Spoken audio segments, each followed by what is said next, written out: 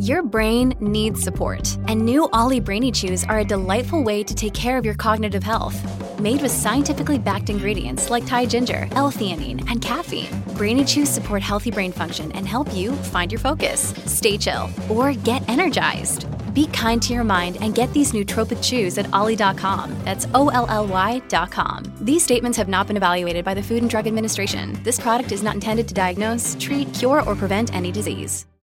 Hello, everybody. This is Marshall Poe. I'm the editor of the New Books Network. NBN listeners like to read books and buy them. So we thought we'd tell you that right now, our friends at Princeton University Press are having a remarkable site-wide sale. You can get 50% off books, including ebooks and audiobooks, with the code 50, F-I-F-T-Y, at checkout until May 31. You can save some real money on Princeton University Press books. I encourage you to go there and check it out. Welcome to the New Books Network. Welcome back to the New Books in Indian Religions podcast, a podcast channel here on New Books Network. I'm your host, Dr. Raj Balkaran, on Twitter at Dr. Raj Balkaran. More importantly, today I have the pleasure of speaking with Dr. Justin Henry of Georgia College on a brand new OUP publication called Ravana's Kingdom, the Ramayana and Sri Lanka, History from Below. Justin, welcome to the podcast. Great to be here, Raj. And great to see you on Zoom. I've already seen you in person at the first and hopefully potentially annual Indian Religions reception at the American Academy of Religion in Denver. So it was great to see you there as well. Yeah, it was a lot of fun. We did have a lot of fun. And then we got really racy afterwards. Like the after party was insane. I think you, me, and Hamza Staten had wine and cheese and crackers. And we debated which translation of the Bhagavad Gita, English translation, is best to use for students. That's about as wild as late night at AAR gets, I think. Indeed, a boy can dream. But anyhow, I'd like to publicly thank the New Books Network for so generously supporting that endeavor, that initiative, and sponsoring that wonderful bridging of what we do on the podcasts and what we do in academia, which itself bridges what we do in academia with the broader world. So, History from Below, what is that? What's up with that? The Ramayana and Sri Lanka. Okay, I know Ramayana, I know Sri Lanka. I mean, I'm sure you've gathered as a listener of the podcast that I'm a little bit slow, so I ask these ridiculous questions. But Ramayana, Sri Lanka, History from Below. This is an historical monograph from below. So tell us about that. Yeah, it's a book about history writing, historical imagination, and perceptions of history. Really, I'm sort of directing readers to two things with the History from Below subtitle. One is counter narratives to this long-established tradition of history writing by Buddhist monks in Sri Lanka, the Pali Chronicles, very famously the Dipavamsa and Mahavamsa, some of the earliest historical texts in any language in South Asia. These are chronicles of the acts of the Buddhist kings of Sri Lanka. The Mahavamsa was first written probably in the 5th century, updated periodically since then, actually last in 2010 under the Rajapaksa brothers. In the first portion of the book, I'm looking at supplementary narratives to these Pali Chronicles, including the later addition in Sinhala historical works of events of the Ramayana and Ravana's reign, Ravana there being treated as a historical king and person. So that's sort of the first portion of the book. And the second portion of the book related to this explores the phenomenon over the past 13 years or so in which Ravana has been elevated to the status of a cultural hero among Sinhala Buddhists. So the relationship between the first portion of the book and the second portion of the book is an exploration of where all of this Ramayana imagery came from in the first place, in order that we could have this sort of revised notion of the origins of the Sinhala people really treated very, very much in a sort of ethnic sense, using sort of ethnic language, the origins of the Sinhala Jati or Gotra, as it's said.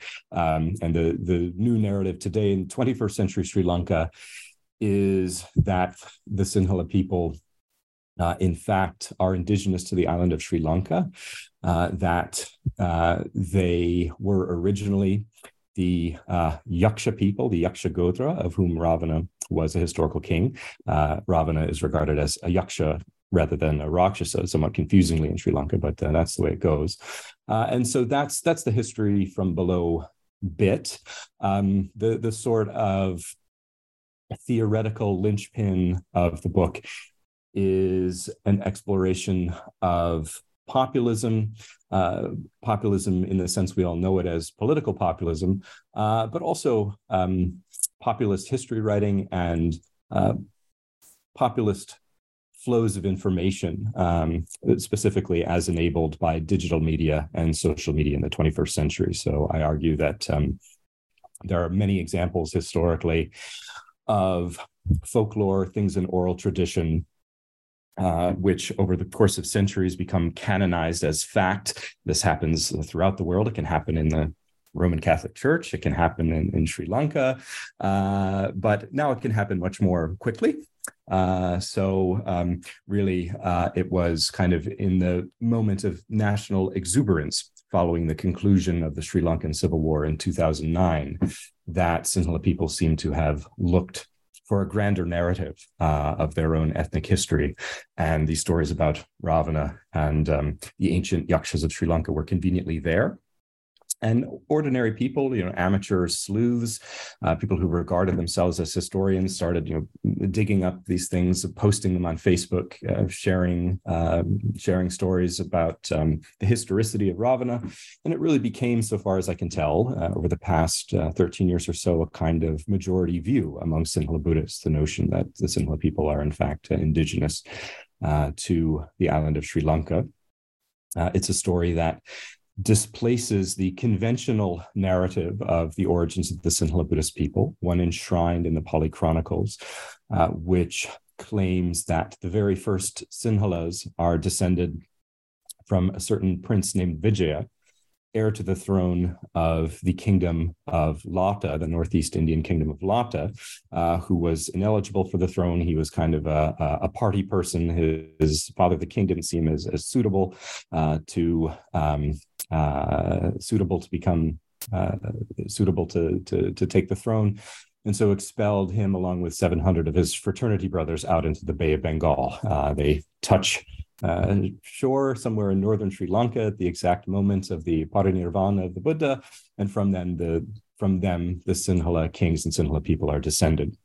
So this would be some 2,500 years ago, and the modern Ravana descent narrative displaces the origins of the Sinhala people back some several millennia prior.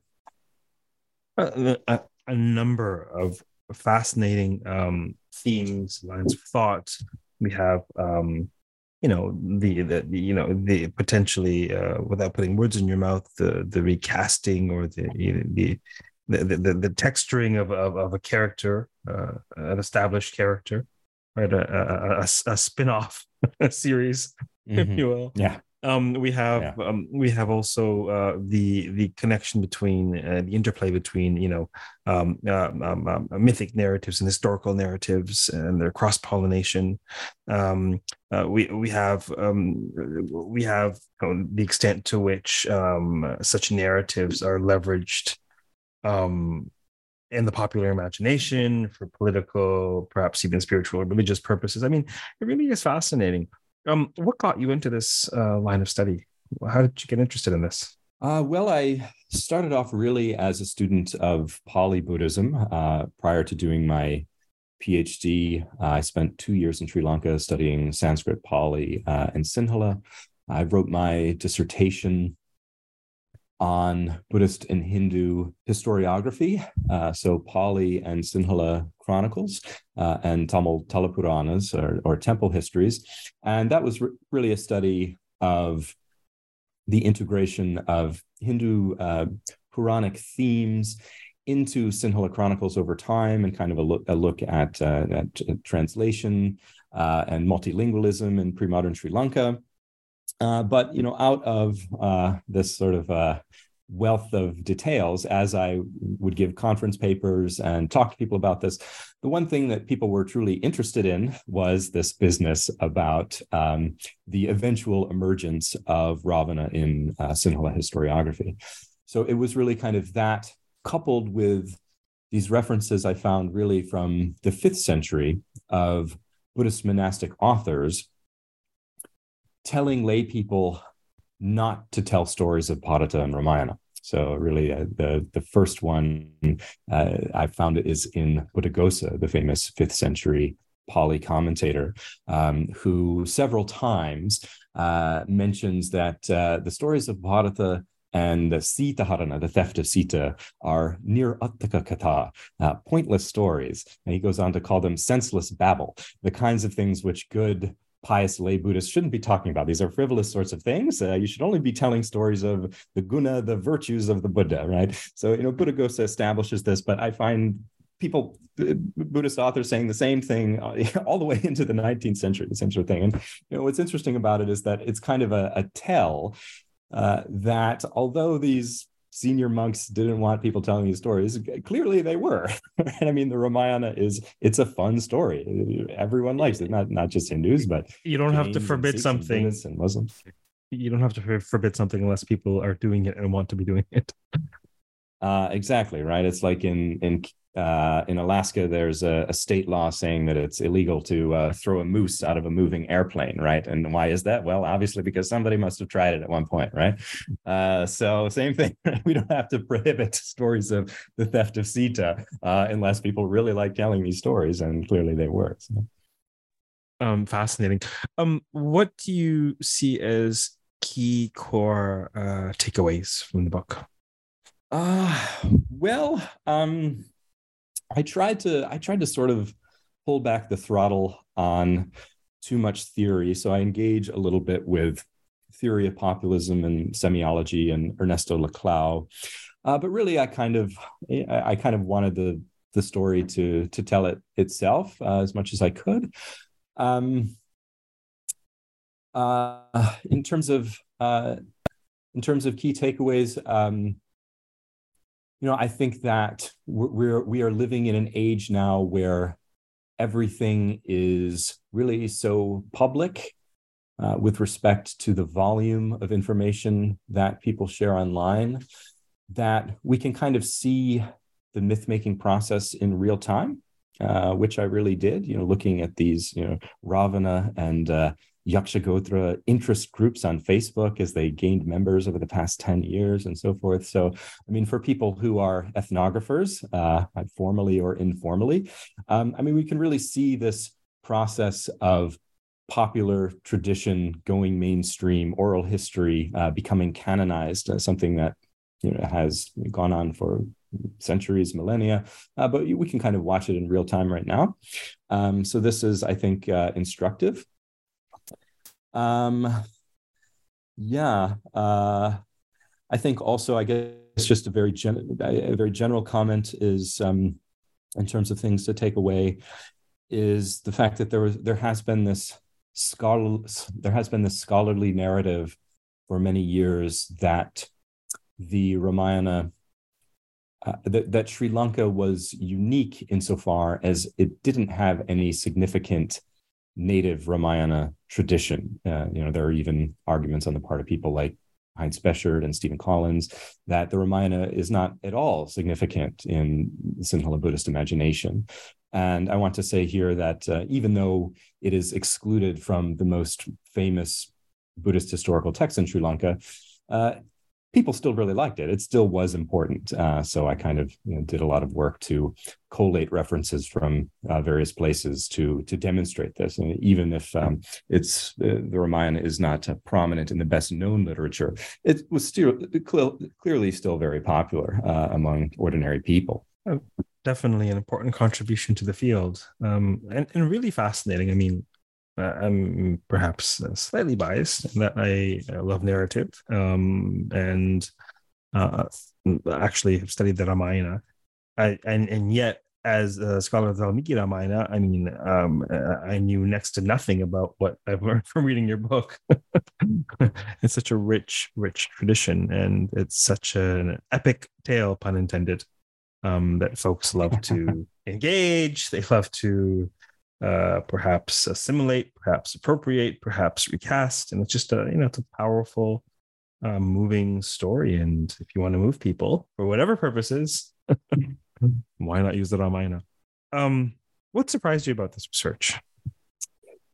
So one point that I make in my book is that the endurance of the Ramayana owes to the fact that it's a fun story to tell. I mean, this is the motivation for the objection on the part of these Buddhist monks who are trying to prohibit it. I mean, it's like too fun, right? And we're supposed to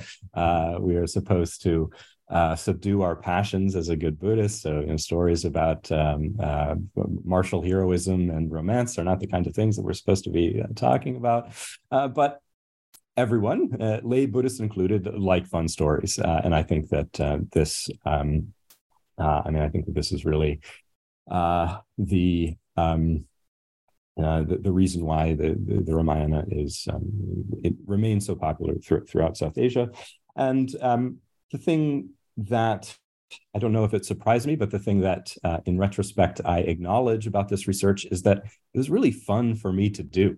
I had fun doing it, and the people, as I was actually doing my field work and going around talking with people, poking about in dusty backroom shelves in the Colombo National Library, people were excited about what I was doing. They were very eager to help me. It's like I kind of had fun along the way doing this, and I continue to now as I'm presenting my work publicly in Sri Lanka. I get people from sort of all levels engaging with this, including people who are complete academic outsiders who are really genuinely interested in this, and I have to field their questions.